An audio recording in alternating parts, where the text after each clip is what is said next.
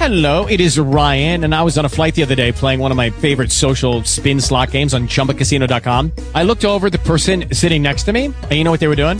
They were also playing Chumba Casino. Coincidence? I think not. Everybody's loving having fun with it. Chumba Casino is home to hundreds of casino-style games that you can play for free anytime, anywhere, even at 30,000 feet. So sign up now at ChumbaCasino.com to claim your free welcome bonus. That's ChumbaCasino.com and live the Chumba life. No purchase necessary. VGW. Void where prohibited by law. See terms and conditions. 18+. Talk shoes. Recorded live. Good evening, everybody. It is Saturday, December 17th, 2016. And we're here with Monty Montgomery. And Monty, by the way, the last two Saturdays of the year are going to be Christmas Eve and New Year's Eve. Probably not the best time to be holding a call. So I think I'll leave that up to you. Yeah, probably not. So why don't we make this like the last call of the year, and we'll take 2 weeks off. Okay, so on that note, I want to raise a question. Okay.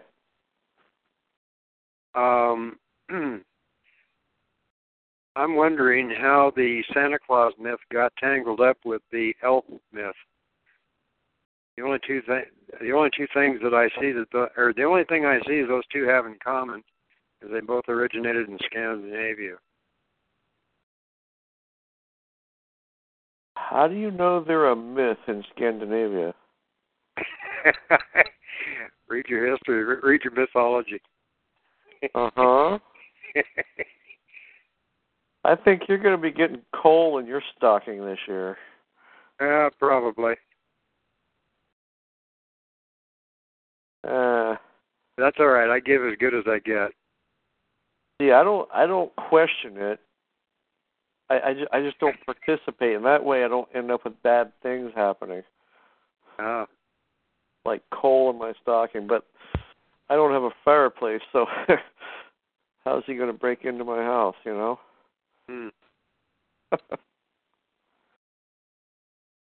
So, did you have anything that you wanted to talk about tonight? Nothing specific. I was just waiting for questions. Oh.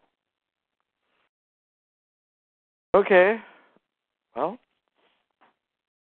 does anybody have any questions? Underdog says I could use some coal. Mm-hmm. Well, mouth off to Santa and see what happens. Yeah.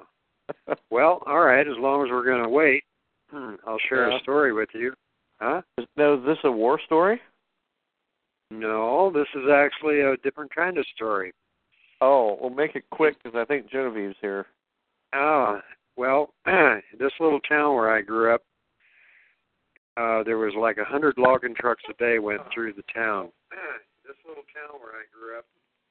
That's Genevieve. Hold on. Go ahead.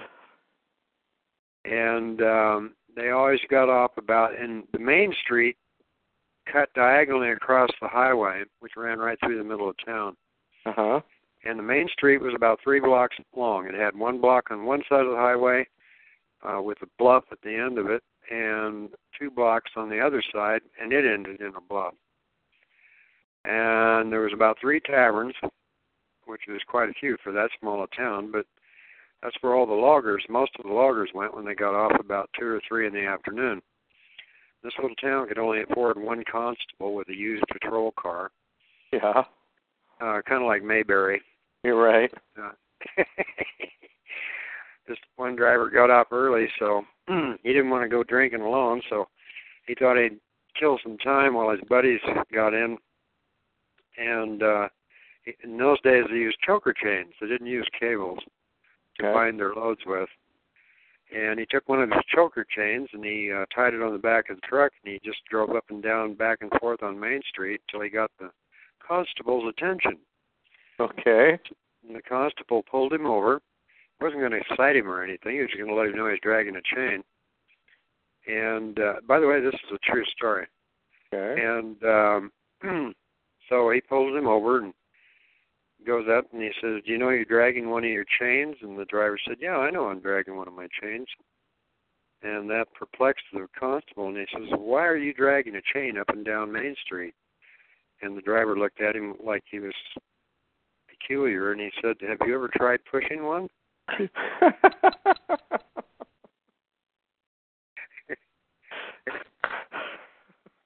That's it, huh? He just wanted to play a joke on the constable, huh? There you go.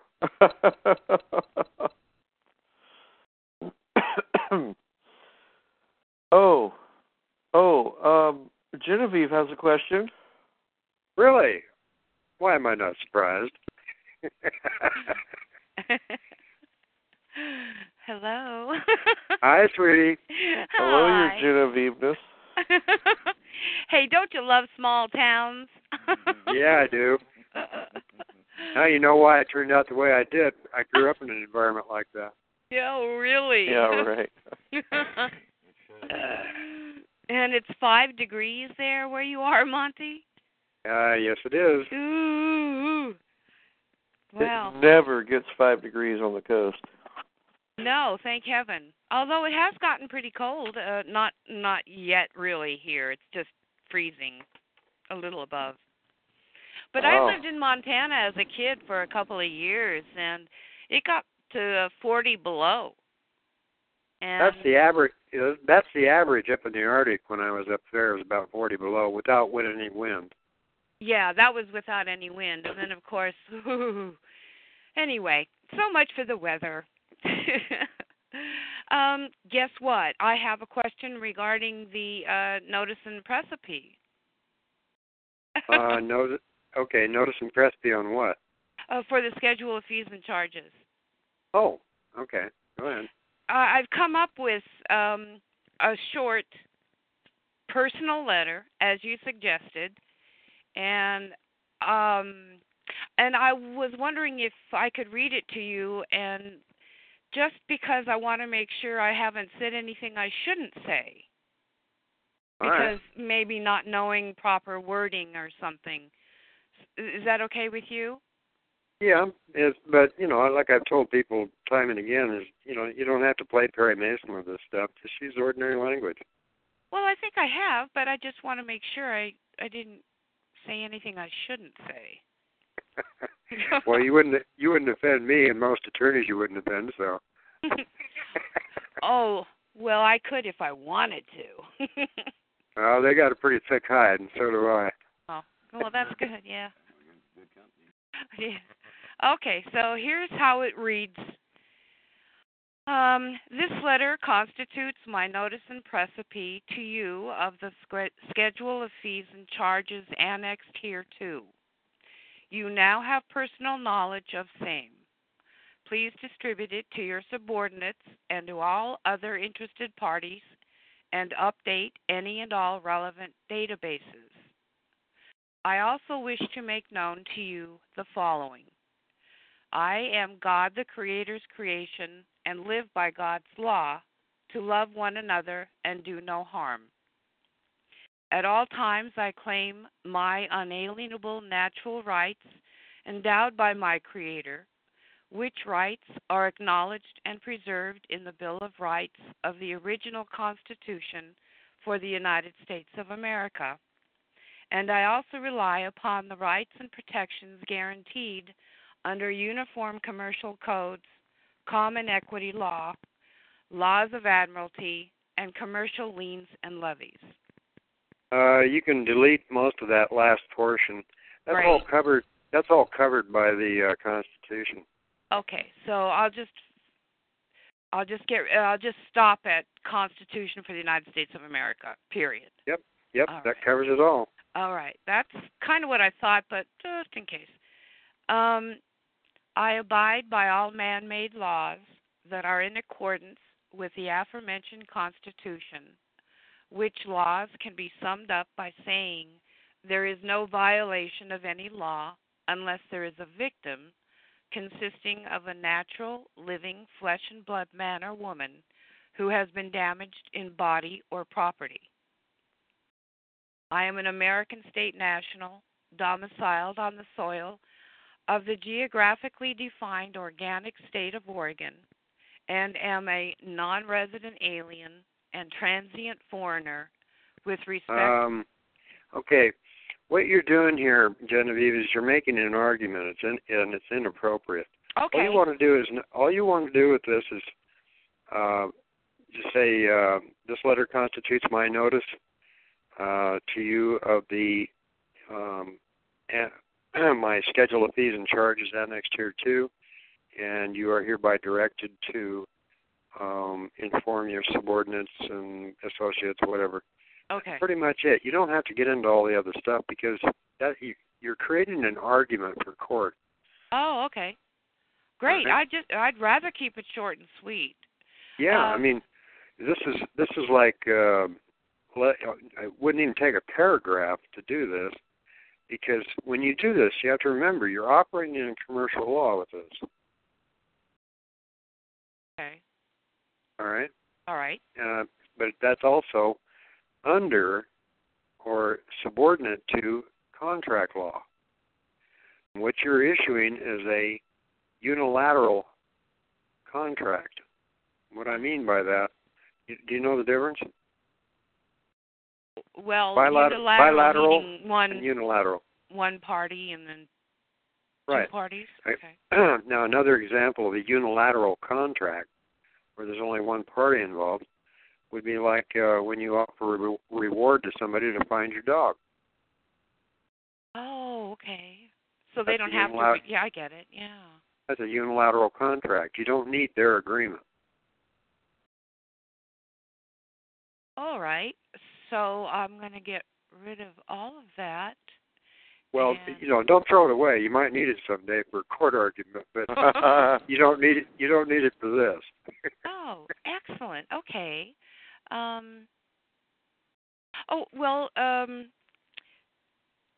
Okay.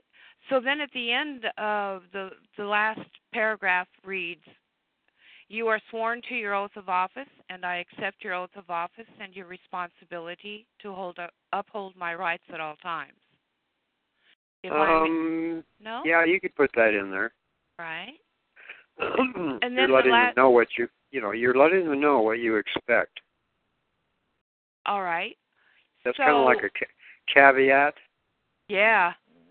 Yeah, I am trying to be, warn them. And so the last sentence reads, "If I'm interfered with." So I guess I shouldn't put that in because... No, that's a threat. Okay. All right. You don't want to strong arm them or threaten them. You just simply say, "This is the way it is." It's kind of like I told people, with the schedule of fees and charges in place, I don't care if they want to deprive me of my liberty or my rights. If they want to throw me in jail, that's fine. I don't know of anything else I could be doing that would make me $1,000 a minute. Yeah. All right. So I will end with thank you very much in advance for your cooperation and attention to this matter. Sure. Okay. That's nice and polite. Okay. Should I, you said to make this is a personal letter, and should I put personal on the envelope? No, just send it to their names, properly spelled.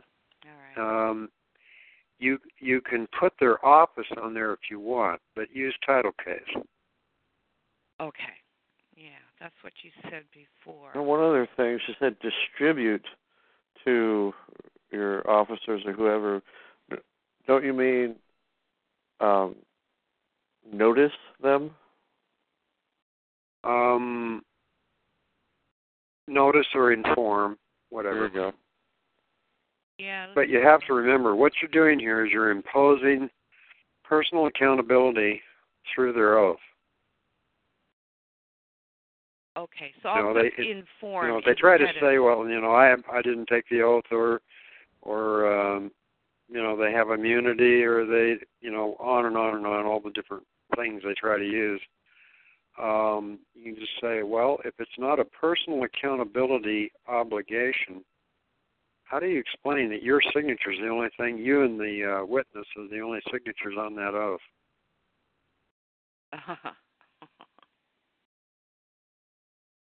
I don't see the Department of Revenue as a party to that oath. I don't see anybody else. All I see as far as signatures is yours and the witness. So I guess that makes you accountable for what you just signed. You have to understand that oath is between them and the people. And most of your state statutes, most of your state law, as well as federal, basically say that they can't enter the office, they cannot perform the duties of the office until they take the oath first. So their entry into the office is conditioned on the oath, and whether or not they remain in that office is conditioned on the oath. That's kind of like Article 3 on the judges. It says they say they're immune. Well, no, they're not immune. They have to take an oath like everybody else, Article 6 oath, and they enjoy their tenure in office during good behavior. Well, it tells you right there they're not immune. Misbehavior can get them tossed out on their butt. It should. Yeah, it can it can if you do it right. Last week or the week before, you and Paul were talking about power of attorney, and I was wondering if I were to add a sentence into this notice and precipice, about, let's see, what is, you suggested saying something.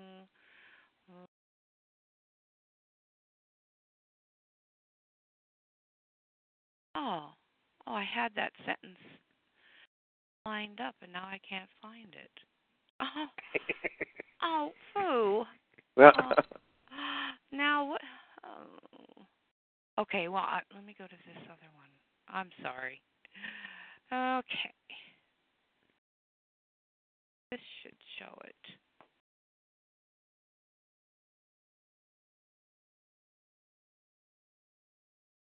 This was what I was doing just before dinner, so it doesn't surprise me that I've lost it somehow. I'll come up with it later, probably. What was it in relation to? Well, it was in relation to the state thinks that they have power of attorney unless you claim that you have your own power of attorney. So they have a general power of attorney, and that I should file an exclusive POA. So I was thinking about adding in a sentence. Well, you have general powers of attorney. You have limited powers of attorney. It depends on the application. Oh, well, okay. Well, I was thinking that if I just put in some general, Oh, here it is. I do not want you representing me for anything, and you cannot do so by tacit procuration or any other mechanisms. Is there some way I can work that into this and be able to send it off to the legislature, which is what I think? You could do it a lot simpler than that. You can simply say, I do not authorize you to act as my procurator under any circumstances. Oh, great. And I can add that into this letter that will go out generally? If you want. All right. I like that. I don't want to be doing mailing after mailing. I'm lazy that way. Okay, well, we could be more diplomatic and say it's more economical. Oh, okay. No. Yeah, thrifty too, yeah. Okay, well, that takes care of those questions about that. I'm just about ready to hit the streets again in a couple of weeks, and of course, one of the things that's on my mind, since I haven't been driving for so darn long, and I'm just about back on the road now, you said something about, well, you talked about if you get arrested. First of all, you said if you're at the, street side and you say, I do not give you permission to touch my body. What if you said my body or any of my property? And that would have. Well, no, you're in a much better position than I or Tad would be in because you're a woman. If you say I did not give you permission to touch my body, that opens up a whole bunch of doors on what you could charge them with if they do. And that would be different for you and Tad? That would be like if you could make it a sexual assault. You could do all kinds of stuff with it. Well, you guys could do that too. Not me. Yeah, right. All right. Good God, man, he's not Quill. Hey, officer.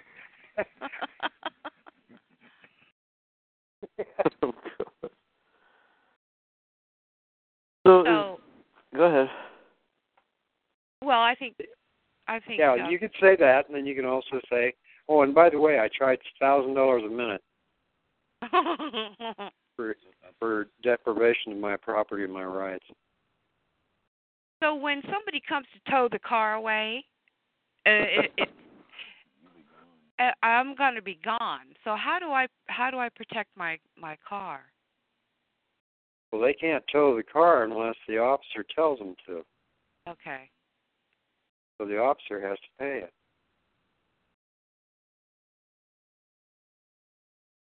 And then then you do a standard collection process. Okay. On that side of it, or you could charge them with grand theft auto. I mean, you can do a whole bunch of things. I really don't want to. It's after the fact. You've been damaged, et cetera, et cetera. So you have a lot more options. Another thing that I've heard, Tad would be familiar with this, is that if I were to be hauled off by the cops, that I should say, take me to the nearest magistrate. Have you ever done that, or do you have an opinion of that? I've never done it, but you could. It is appropriate. It's kind of like a offshoot from a habeas corpus.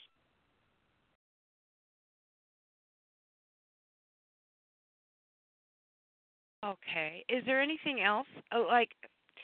So if they take me in and they book me, and I'm put in a cell, are there things that I should do then to protect myself in terms of entanglements and whatever? As you can tell, I've never been arrested like this. I was arrested in a different situation, but not Right. this kind of situation.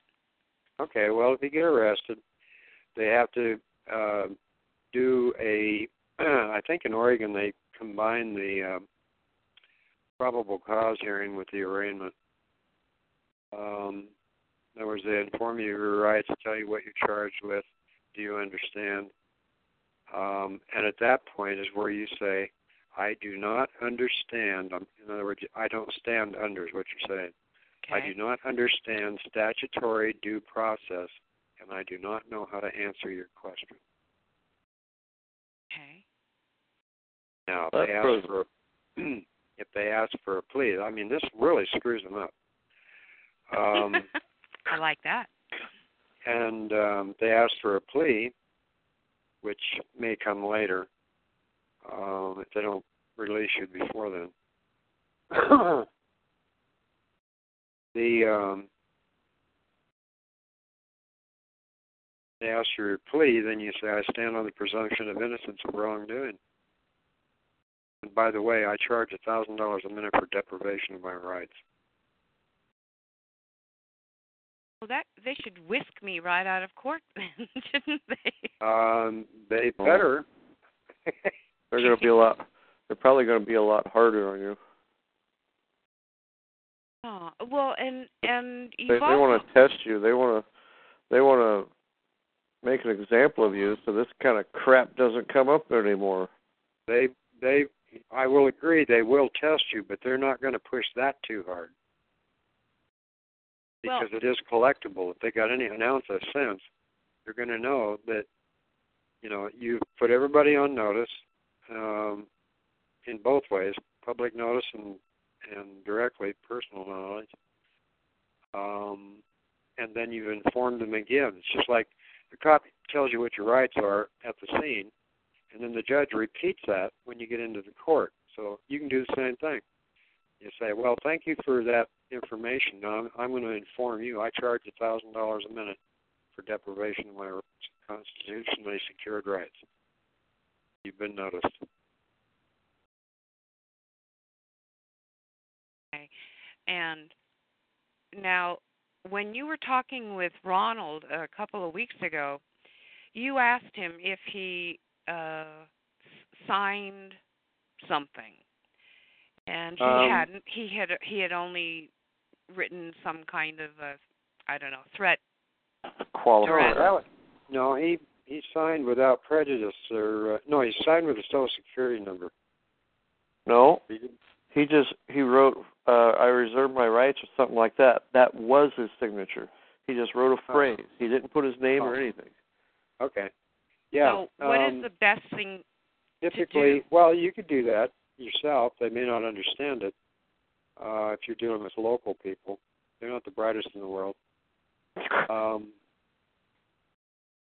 Nor would I expect them to be with all the thousands and thousands of statutes on the books. But, yeah, you could do it that way. I mean, typically that's going to go on an own recognizance form. It's a release form. What would you suggest is the best thing to write, though? What I always signed is non-assumpsit per item senens persona picta. And see, that's the only way they can come at you under police power is they have to come at you through the fiction. And if you sign with that qualification that I accept no liability by or through a fictitious entity that has a name that sounds the same as mine when spoken, you just rip the rug right out from under them because they have no other way to approach you. A fiction, that's why they do it. The fiction doesn't have any rights. You do. That's why you tell them, I charge $1,000 a minute for deprivation of my rights. You have rights. A fiction doesn't.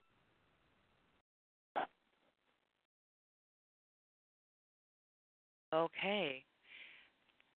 And another thing is you said that the other thing is that usually when they check me in, I always carry on my person, and this gets into evidence, one lawful money silver dollar, which means I can actually extinguish $1 of debt, and that makes me a sovereign. And I'd really appreciate it if you would talk a little bit more about that. Lawful. So you're the one that brought that up in the chat, huh? Probably. Probably.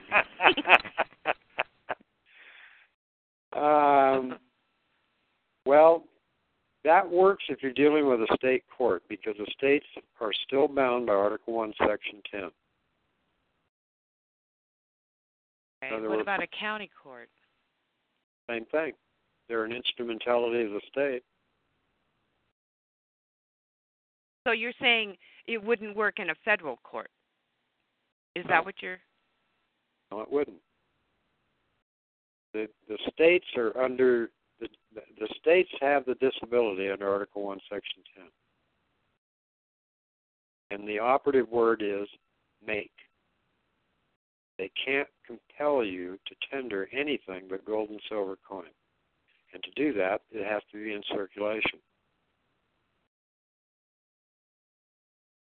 And they're not set up to handle it anyway.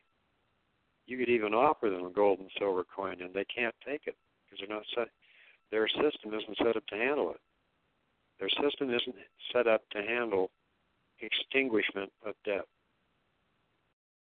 Yeah, I really like that information that you gave us a few weeks ago or maybe a couple of months ago now about that. I think that's really interesting. But I'm not seeing how this works when you are booked or in front of a judge. Well, the word will get passed that you had lawful money, even if it's only $1. And that tells them they have to assume that you're going to offer to extinguish $1 worth of debt, which they're not authorized or set up to handle anymore. And then and there's no way they can legally argue it, because the two questions that have never, out of all the money cases that have gone before the Supreme Court, the two primary ones are Gilliard versus Greenman. And that's essentially where the court said that the people, Article 1, Section 10 is binding on the states. The people and the federal government can use whatever they want for money. The states are restricted. And so the states cannot compel, they can't make you tender anything but gold and silver coin. They can voluntarily accept it if you offer it voluntarily. They can't compel you. So, and then along came, that created a lot of confusion because the states weren't even mentioned in Gilliard. That was 1820. Could you state that name of the case again, please? It's Gilliard, Julli ARD versus Greenman. Greenman? I think it was a diversity case. Pennsylvania was one of the parties, and somebody else, I don't remember now. It was an 1884 case.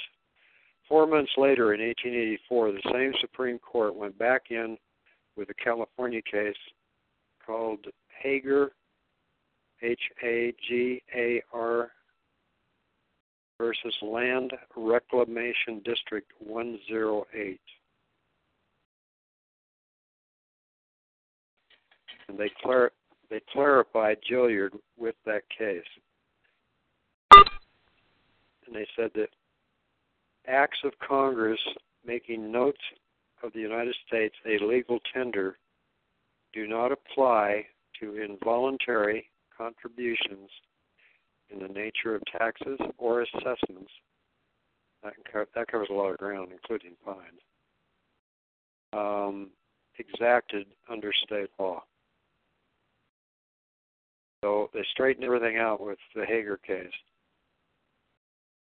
But the two questions that have never actually been put correctly in front of the Supreme Court on this issue is what specific article, section, and clause of the Constitution enables or empowers the states to do what the Constitution expressly forbids them from doing. One of the favorite arguments of state attorney generals is, well, they have to use whatever the federal government provides. Oh. And that is the way you handle that. You say, well, okay, what part of the Constitution enables the states to do something that the Constitution expressly forbids them from doing? And by the way, what part of the Constitution empowers Congress to require or authorize the states to do something the Constitution expressly prohibits them from doing? It isn't there. So carrying that one silver dollar shows them basically that you might be trouble. You can screw up their books with it. That's what you can do. Because if you make an offer, then if they don't accept it, which they can't, then that's the end of that. Is that the way it works? Yep. You offered to extinguish at least a portion of the debt, and they refused. So if I were, if I've been booked and I've spent a night in jail, and are they gonna let me go on my own recognizance? But I'm only if you OR, you're going to sign an OR release agreement. That's like a contract. But I don't want to sign anything, do I? Well, you can just qualify your signature. Put by as armis, or you can put the non-assumpsit, or you can put, you can qualify your signature any way you want. I would recommend you use the non-assumpsit so they can't, because that's, like I said, that's the only way they can come at you is through the fiction. And if you're not going to accept any liability through a fiction, where does that leave them? Okay, so I can actually, if I wanted to, I could sign it and then put that in, and then I'm basically home free. You've protected yourself, yeah. Okay. And they're going to know that you can come back on them, especially if you've got your schedule of fees and charges in there. Well, that's going to happen this week. And by the way, you left the language in there of lawful money of the United States? Yes. Well, guess what? You have evidence in your purse that you traffic in lawful money. You got a silver dollar. Yeah, since you said that, I pulled out a silver dollar, and I've been carrying it with me, and David's been carrying his with him for years now. Yeah. So they know that you're not bullshitting them with that schedule of fees and charges because you're carrying lawful money. Right. Oh, what if you have that silver dollar in a plastic cover case? Yeah. Is that a good thing, Tad? I'm asking Monty. Oh, excuse me. What's that? What if you put a little plastic coin case around it to protect it? Does that? Yeah, that's how I carry mine. Okay.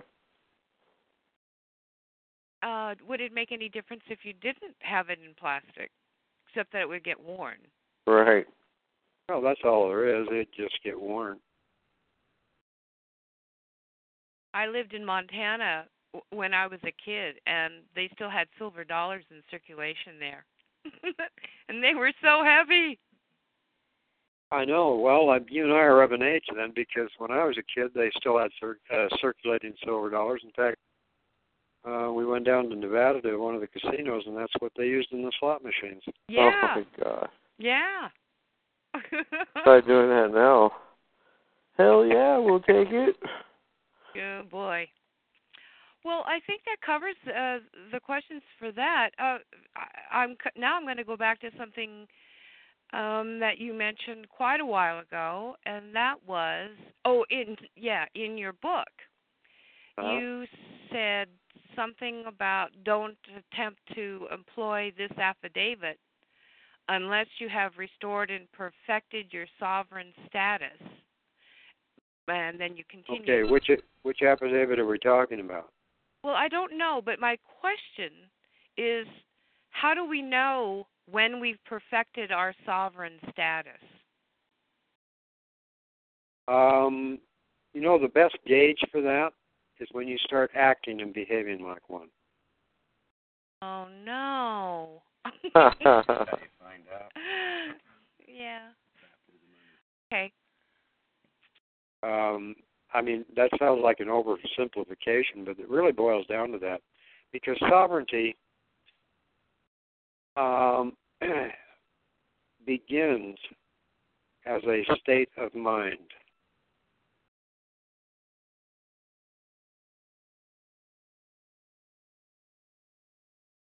And sovereignty, if you're going to be a sovereign, that means you also have to be responsible, not only for your own conduct, but for those around you.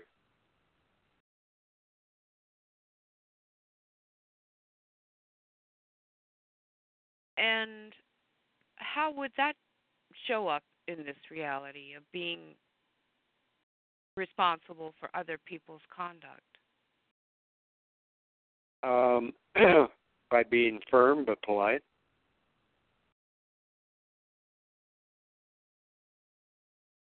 In other words, you don't get in their face and chew their ass out, even though they may deserve it. You be polite, you be courteous, but you be firm. This is the way it's going to be. Seems to be pretty much how I operate. Although Good. I don't have to be firm with very many people. Usually we end up laughing. Oh, sure. That's always the best way. That's the best way to educate.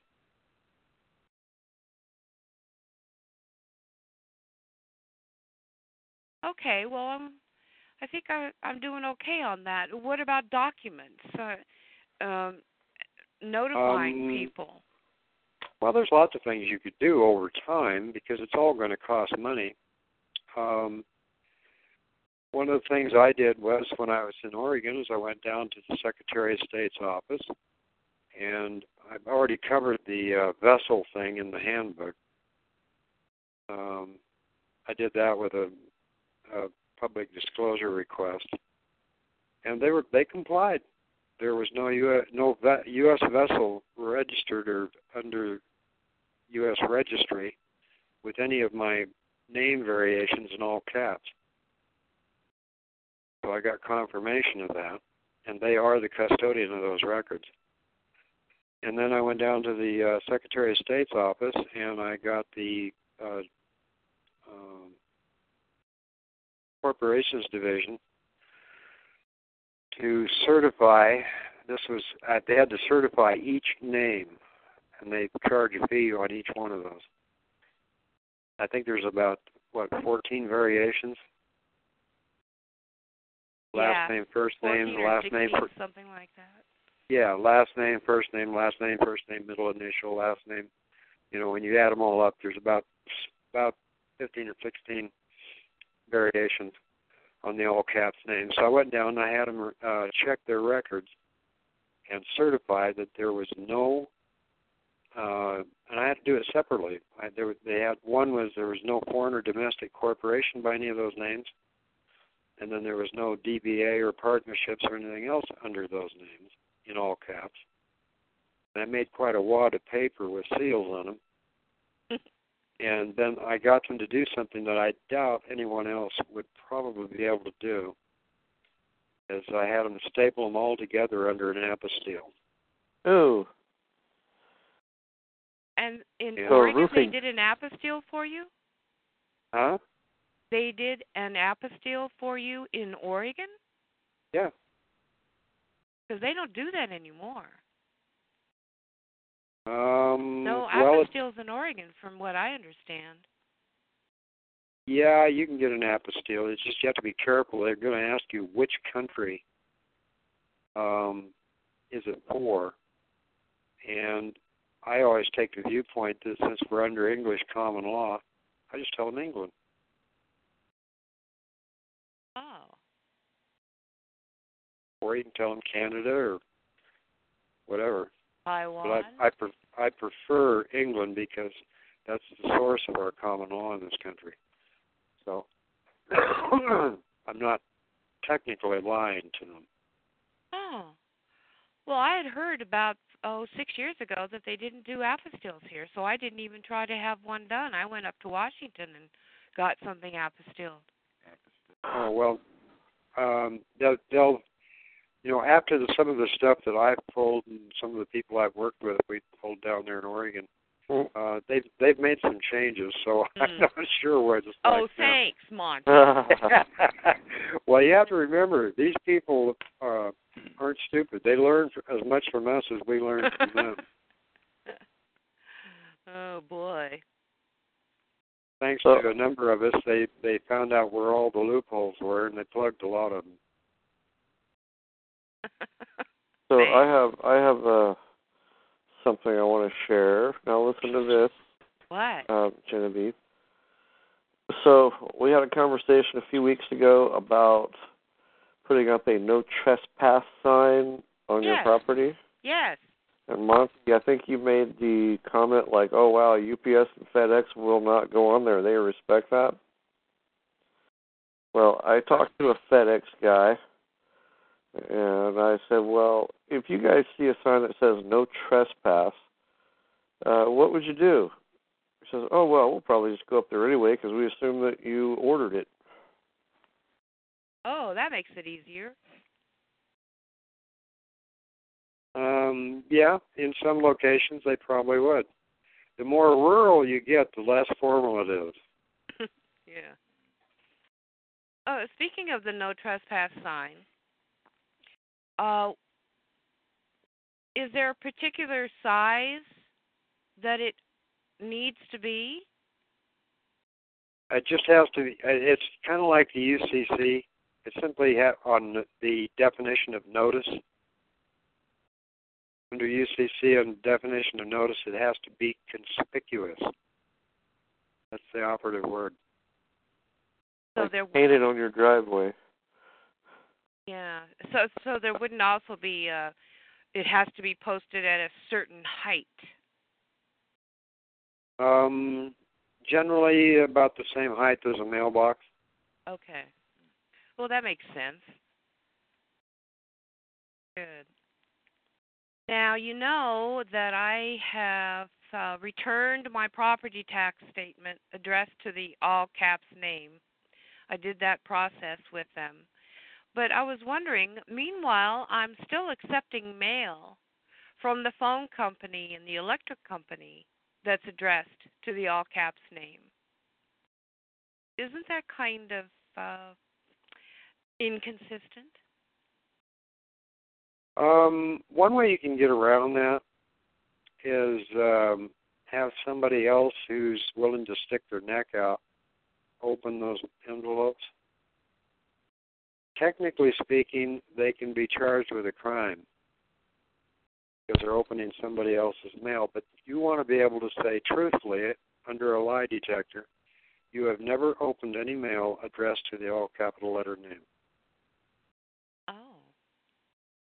And I would only do that with the things you need to open, like a phone bill or, because if you don't pay it, they're going to shut you off. So that would probably be 4 or 5 different bills that you may have to open that way. Just get somebody else to open them for you. Okay, I guess I'll do that. And then you can truthfully say thereafter, I have never, ever opened a... Well, never, ever? Well, okay. I am not in the practice of opening someone else's mail. Yeah, you could say it that way. Oh, yeah. Well, I could say once I learned the importance of, or the difference of all caps name and my name, I stopped. I could say that. Right. Well, but it's inappropriate. Now, I know of one guy, what he did was he wrote letters, proper title case, names, and all of that, and to the power company. Now, he always would go down to the office and ask them over the counter how much was owing on the account, and he would pay it. But as far as what was sent to him in the mail, he wouldn't open it because it was to the all caps name. And he had notified them, 3 or 4 times of how to properly address him. And so what he started doing then was he got these boxes, and every time he got a bill in all caps from the power company, he'd take the unopened envelope, make a photocopy of it, the outside of it. Then he'd take the envelope and put it in the box with 4 bricks and put just enough postage on it, not enough postage, but enough that they had to deliver it and collect on the other end. And he did that 2 or 3 times with the power company. And I think it finally stopped when one time he did that. What you have to do is you put the postage on there. You have to just, if it's 5 cents or whatever it is, if there's some postage, they have to deliver it, and they can collect on the other end. No kidding. So what he did was he put, I don't know, 25 cents or something in postage on the box, properly addressed, and then took it down to the post office and just set it on the counter and walked out. So I guess that was okay for 2 or 3 times, and then I guess something happened or whatever, and they called the bomb squad down. Oh, no. Really? Yeah. Oh. So, I mean, you can get there's really no limits on this as long as you don't harm anybody. Oh. It's you can get as creative as you want to get with this stuff. Well, once I understand it better, then I'd like to be able to be creative. Until then, I'm going to err on the side of caution. Well, I don't blame you for that. It's just the biggest thing you have to ingrain indelibly into your thinking process is differentiating between the fictions and the reality.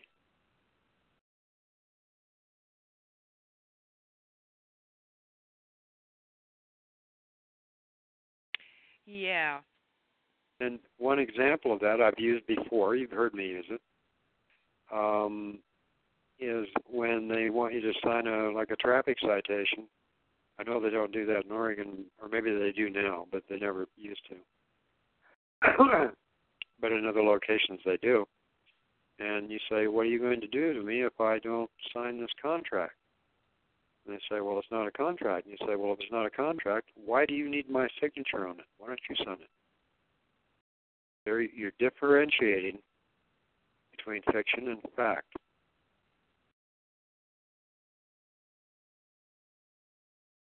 Do you have a book that you can recommend that, other than your own? No. No? I know where you go with that. No, I don't. No. Oh, gosh. On the larger issues, yeah, you could get that book that's being put out by Judge Anna out of Alaska. Yes, uh-huh. Yeah, you could get that one. That addresses larger issues, and it doesn't get down to everyday, day-to-day things like I tend to do. Yes. Yeah, I liked her book very much. I thought it was really good. So you have read it? Oh, yeah. Oh, good. Yeah, we've been following her for, years now. She was one of the first people that we started tuning into. Right. Well, she reminds me of some of the old teachers when I was growing up. But one thing I've noticed about she explains the theory, she explains the history, but what's kind of missing is the okay, so now we know what the problem is. How do you deal with it? In other words, the practical application end of it. Well, that's why I like your book so well. Right. Because they deal with the practical end of it. And I well understand that because I also understand that people in this country have been, for years now, decades, have been deliberately dumbed down, and I don't blame them for that, but I have to take it into account. So you have to keep it fairly simple and on a day-to-day reality basis. Yeah. Yeah. All right. Hey, we got somebody else that's waiting. Okay, so Okay. All right. I guess that's it for now. Ooh. 3 weeks. Oh, yeah, right. You could be in jail by then. I'm jonesing already. Well, hang on and see if maybe there's more time after others. All right, Genevieve, thank All you. right. Let's see, Cheyenne, Thanks, Monty. 826, you're next.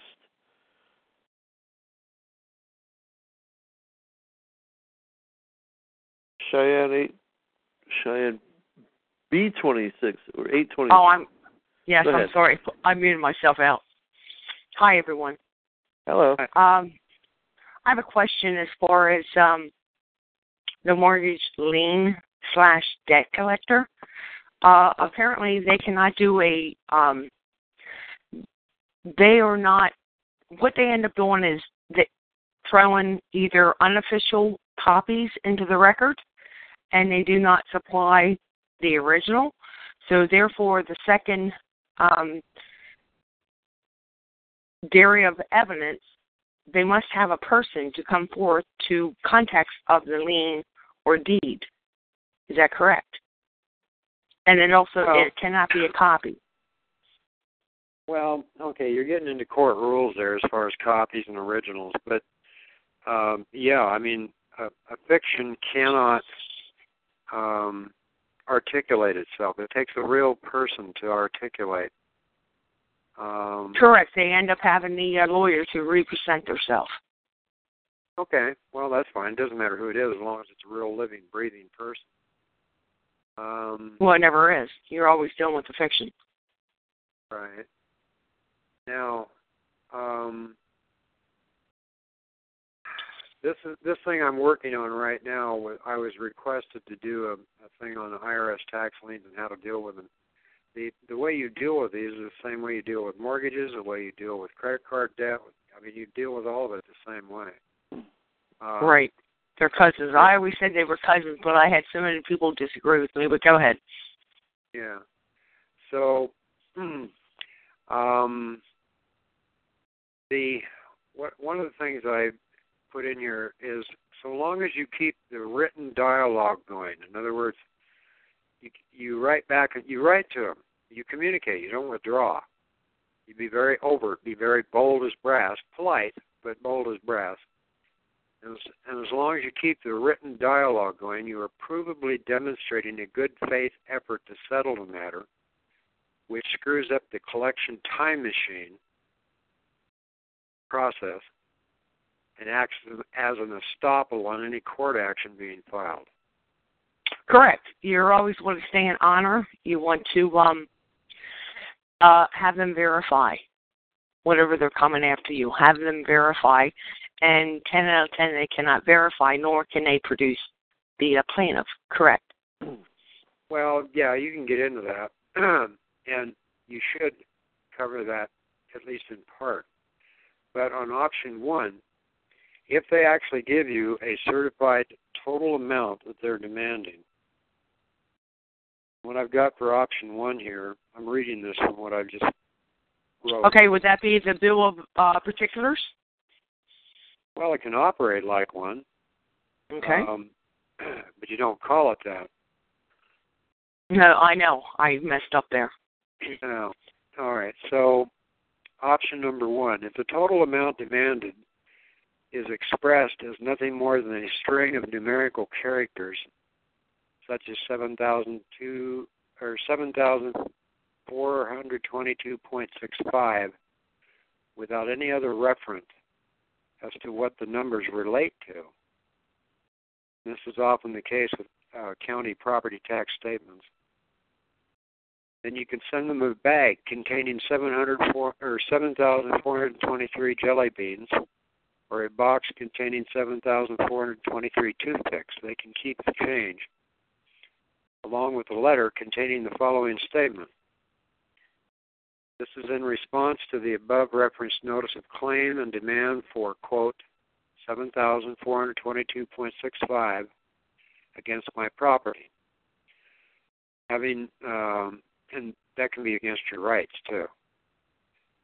Having diligently searched the statutes at large of the United States of America, as well as relevant controlling judicial determinations on the subject, I can find no law which compels me to exchange my property, whether corporeal or incorporeal, for choses in action. That's CHOSES, choses.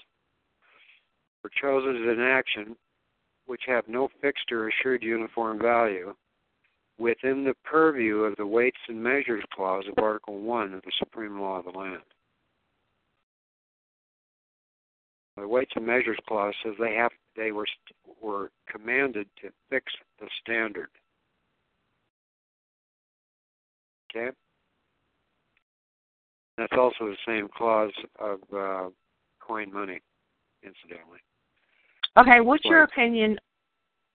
I'm sorry, I don't mean to interrupt. All right, now we're getting down to the juicy part of this letter that goes with the jelly beans. Okay. Since no choice of medium of exchange was specified for this transaction, I assume the choice is mine to make. As an exercise of good faith and in the interest of fair play, please find enclosed herewith 7,423 jelly beans in full satisfaction of the above referenced claim and demand. You may keep the change. Demand, that's the 0.65. Demand is hereby made that your organization execute a notice of full satisfaction and accord and place the same into the official records of the county and state forthwith. Additionally, demand is hereby made that your organization notify any and all credit reporting agencies and databases of said full satisfaction and accord without undue delay.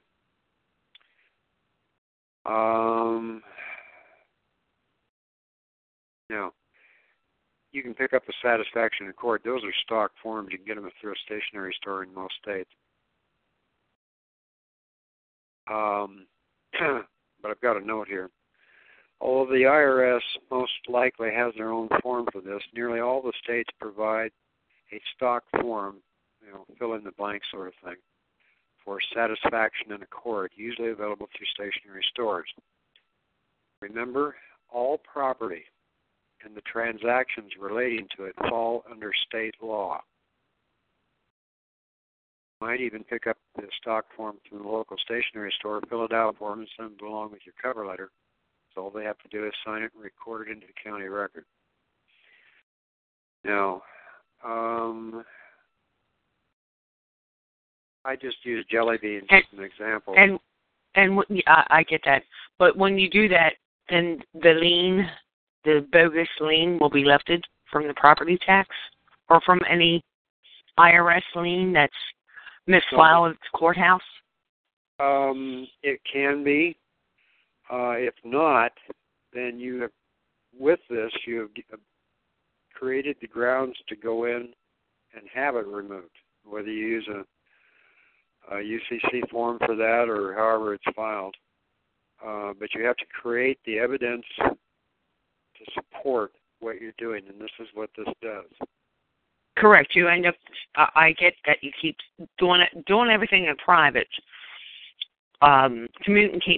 Communicating with them on the private, so then you build your own case. Right. So I use jelly beans in this case, but this has actually been done before. The man who taught me about it this was decades ago.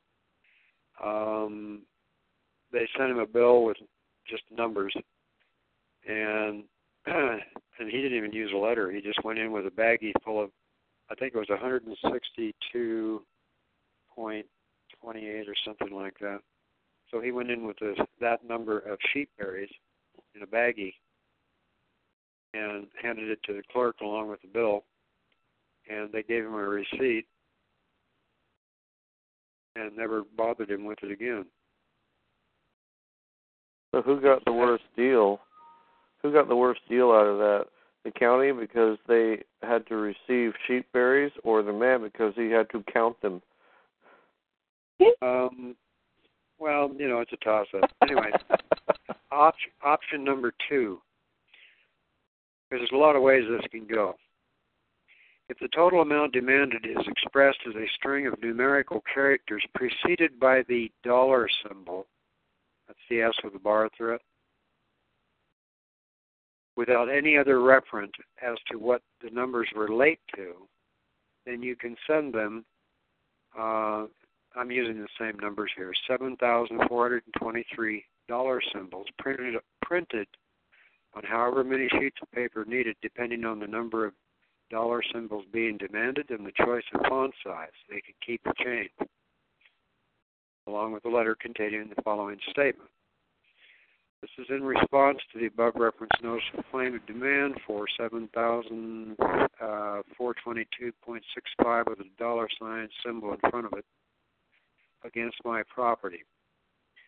Having diligently searched, that's all repetition. Likewise, having diligently searched the statutes at large of the United States, I can find no law which legally defines the dollar symbol. And I put the dollar symbol in quote marks. Since no other medium of exchange was specified for this transaction, I assume the dollar symbol is what is being demanded. As an exercise of good faith in the interest of fair play, please find enclosed herewith 7,423 dollar symbols in full satisfaction. We did that on with a bank on a foreclosure. It was like $150,000 signed. I think it took about 30 pages at 12-point font. And the bank went away. They were beginning the steps necessary to file a lawsuit for foreclosure. And we hit them with that, and they just went away. Never came back.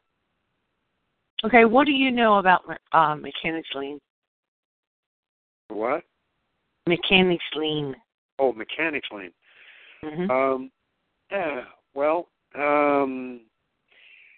You have to. That varies a little bit, not much, but a little bit from state to state. Remember, anything to do with property, it always comes under state law. And mechanics lien, some states extend that to like a construction lien, where there's goods and materials supplied as well as labor. But it's basically a labor lien is what it is. Right. And labor is property. Labor is property. Okay. Let me throw something out. Someone ended up doing a mechanics lien on their home before they got foreclosed on, and then the sheriff still came and went. Builder ended up buying it, fixing it up now. Anyhow, in the meantime, they brought forth the mechanics lien, and to get the judge to sign off on the mechanics lien. Well, out of the blue, I don't know how many months that I would actually have to look at this. When a new lawyer came along and just made an unofficial copy of the land records, etc.,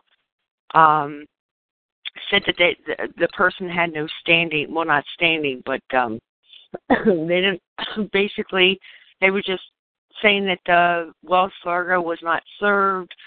You did not put, I don't even think I shouldn't have brought this up because I really should have looked at the paperwork. So I do apologize. But anyhow, the judge, he ruled for Wells Fargo. Okay. Now, this person was in that house for over 30 years. Yeah. Well, I mean, there's all kinds of tragic stories from all over the country on this stuff. Yep. Sad but true. And I'm not trying to minimize it, but that's life. I mean, that's what we're dealing with. Yep. And you can't do it half-assed, and you can't do it ignorantly. You can't solve a problem until you can define what the problem is. So, and that's why I encourage people to write letters.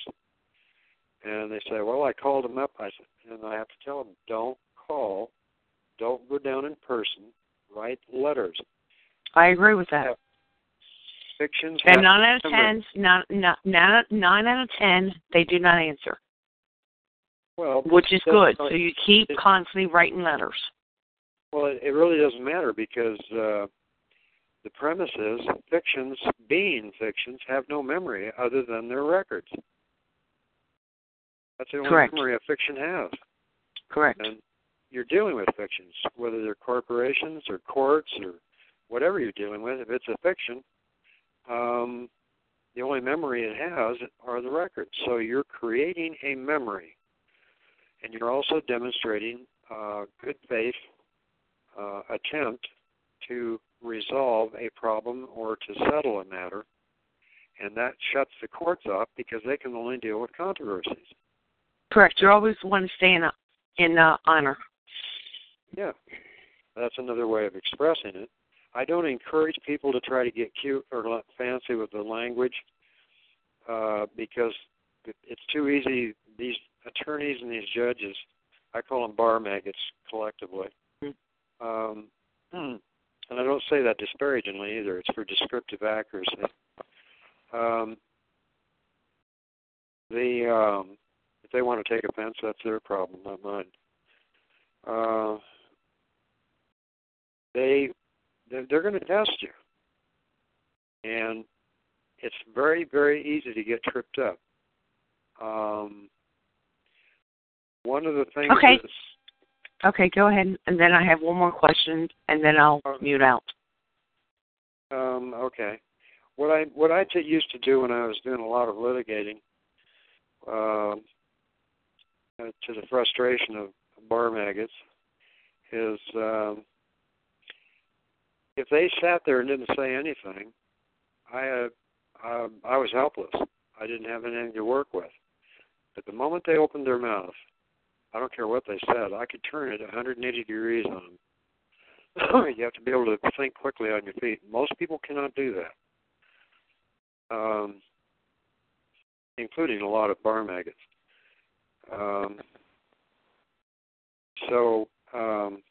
Anyway, go ahead with your question. What do you know about void orders? You can make a claim that it's void, but there's a difference between doing that and proving it.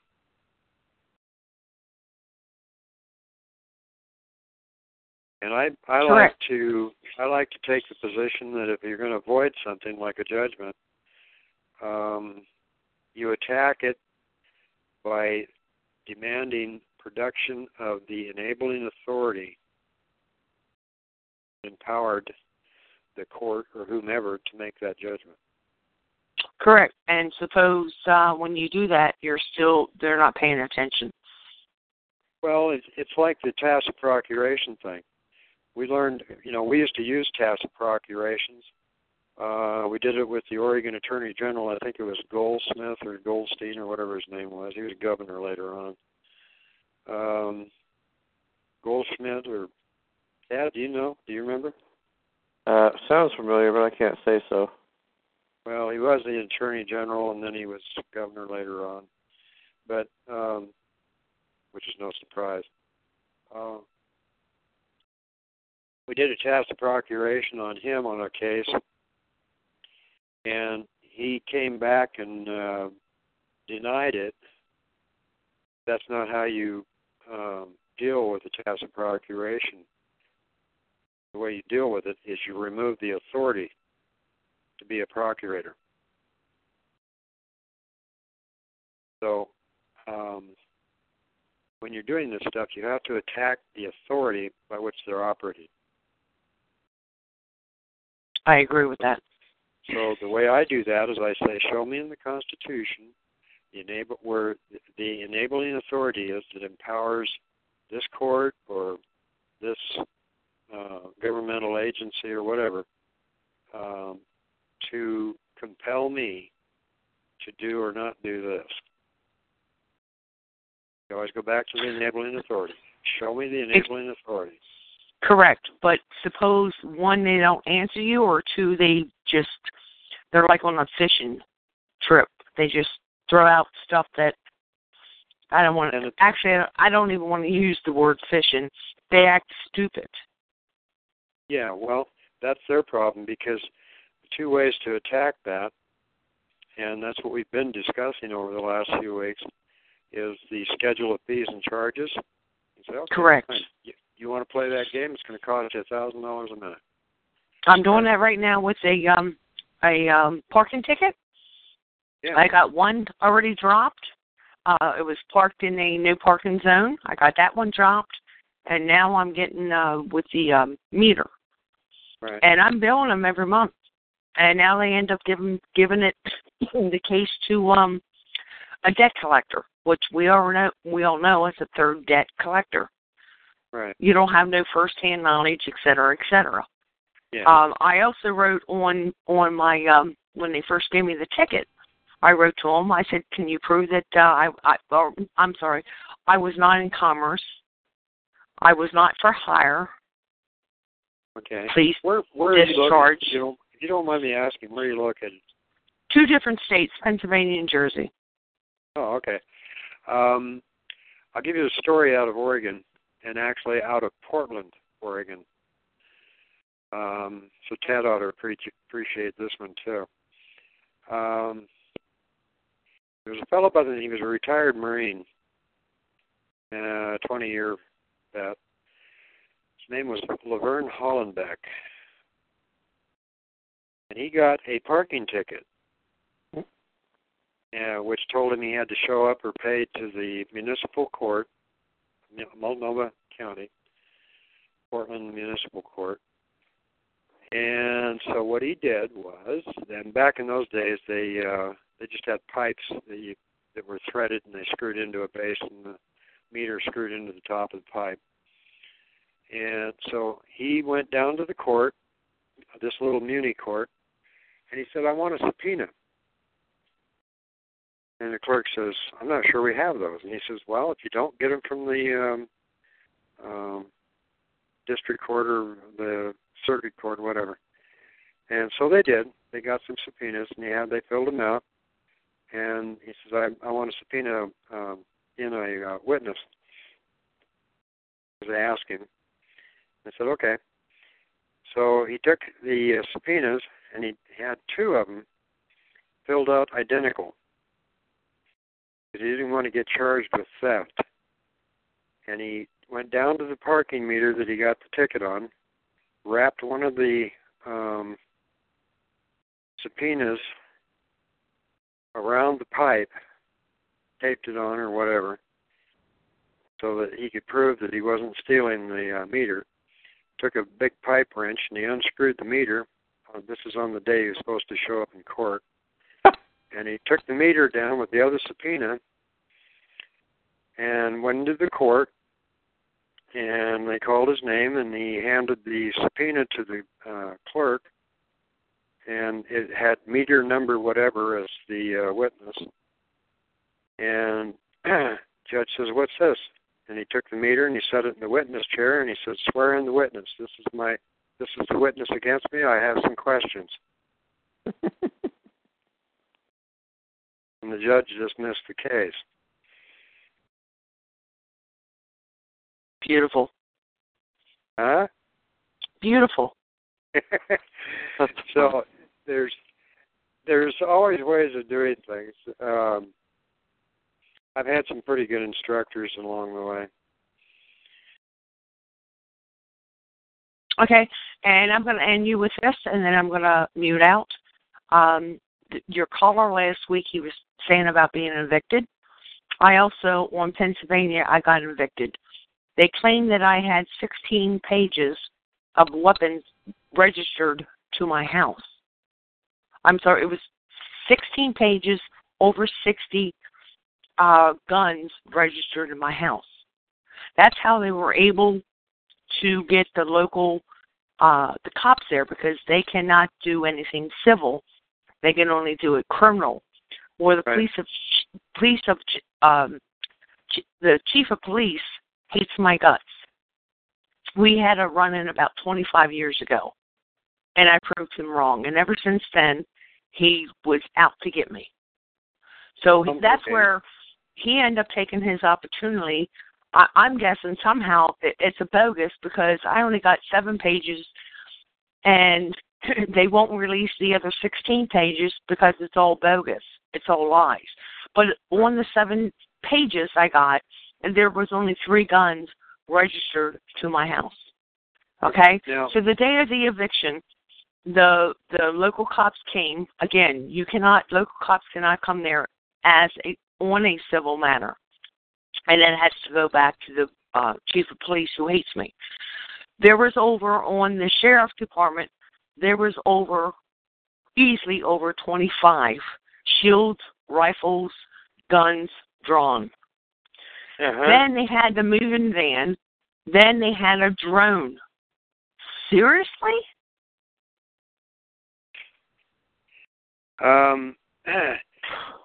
Well, was this involving you? Yes, it was my home. Oh, okay. Well, I think I would have probably said any man that requires that amount of backup isn't much of a man as far as I'm concerned. Okay, well, it's already done with. I'm just telling you what happened that day. Yeah. Oh, actually, they end up handcuffing my son. He was actually loading up my truck in the driveway. They threw him on the driveway and handcuffed him. Then my boyfriend was out on the sidewalk, and he's an Italian, so he talks. He's Irish and Italian, so he talks with his hands, and then he puts his hands in his pocket. So my son's watching my boyfriend, and he's constantly, you're just a fiction. He's just throwing out just different shit, not knowing what he's saying. But behind my house, on the side of the house, they had at least 4 guys with rifles pointed at him, ready to shoot.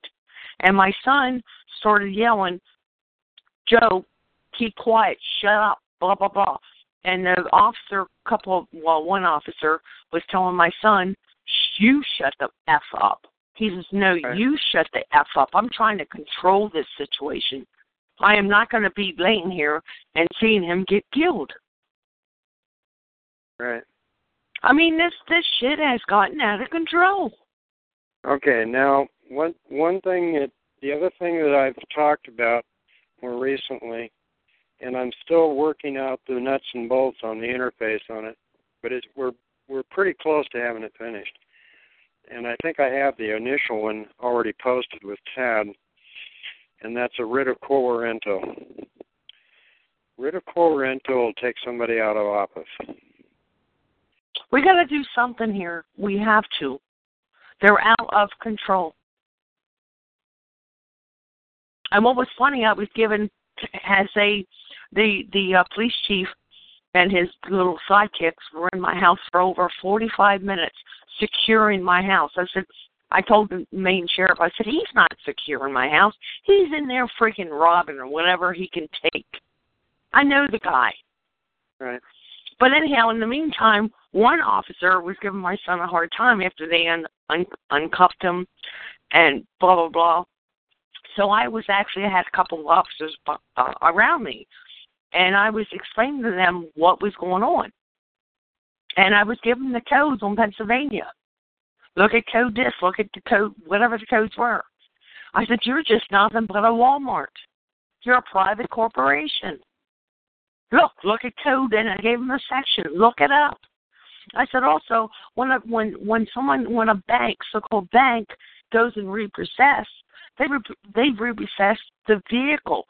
So therefore, why can't Wells Fargo get their damn house, bricks and stones, off my land? Because they cannot own land. They can only so-called own the home, which we also know that's a bogus loan. Well, okay. Tad? Yeah? I can give you another fairly quick story about Laverne Hollenbeck. It was summertime, and he had 3 federal officers show up, U.S. Marshals show up in front of his house, and he had the screen door, or his door was open, but the screen door was shut because it was summertime, and it was latched, so it couldn't be opened. And he always kept a 12-gauge riot gun next to the door, and he wasn't afraid to use it, being ex-Marine and all that.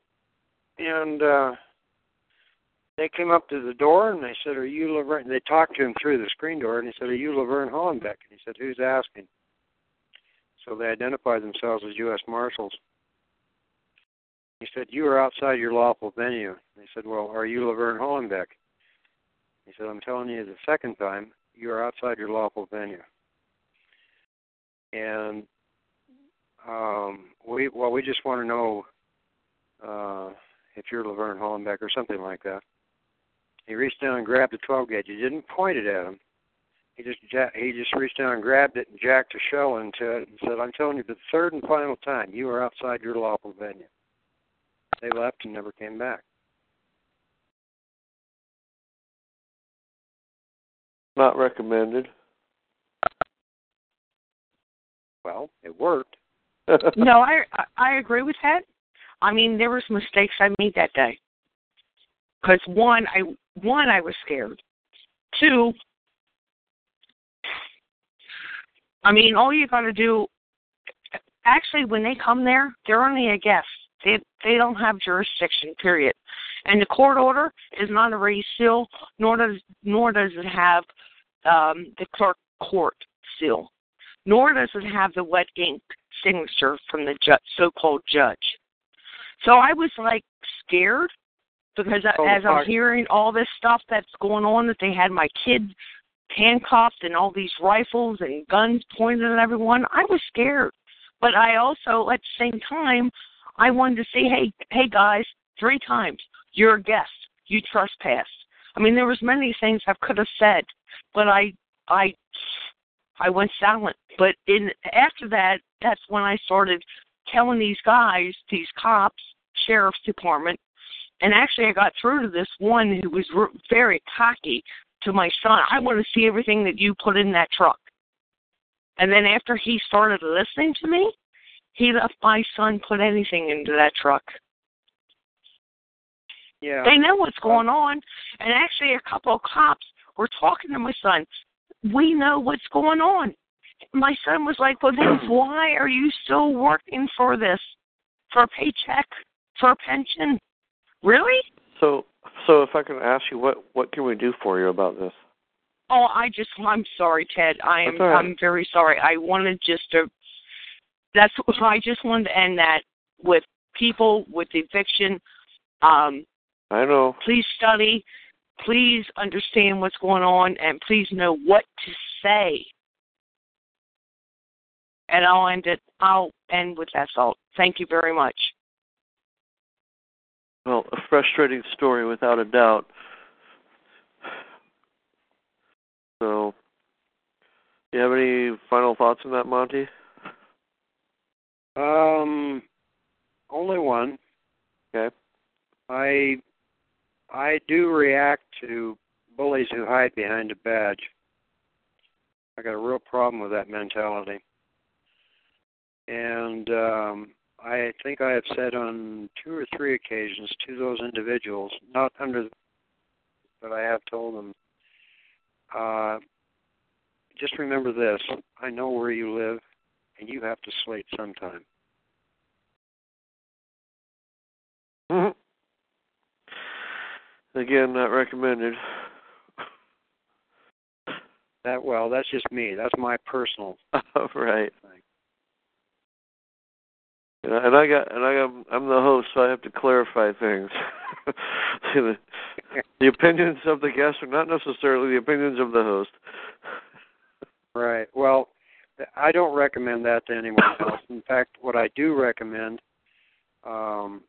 since so many people are operating out of ignorance, is try your best to educate them.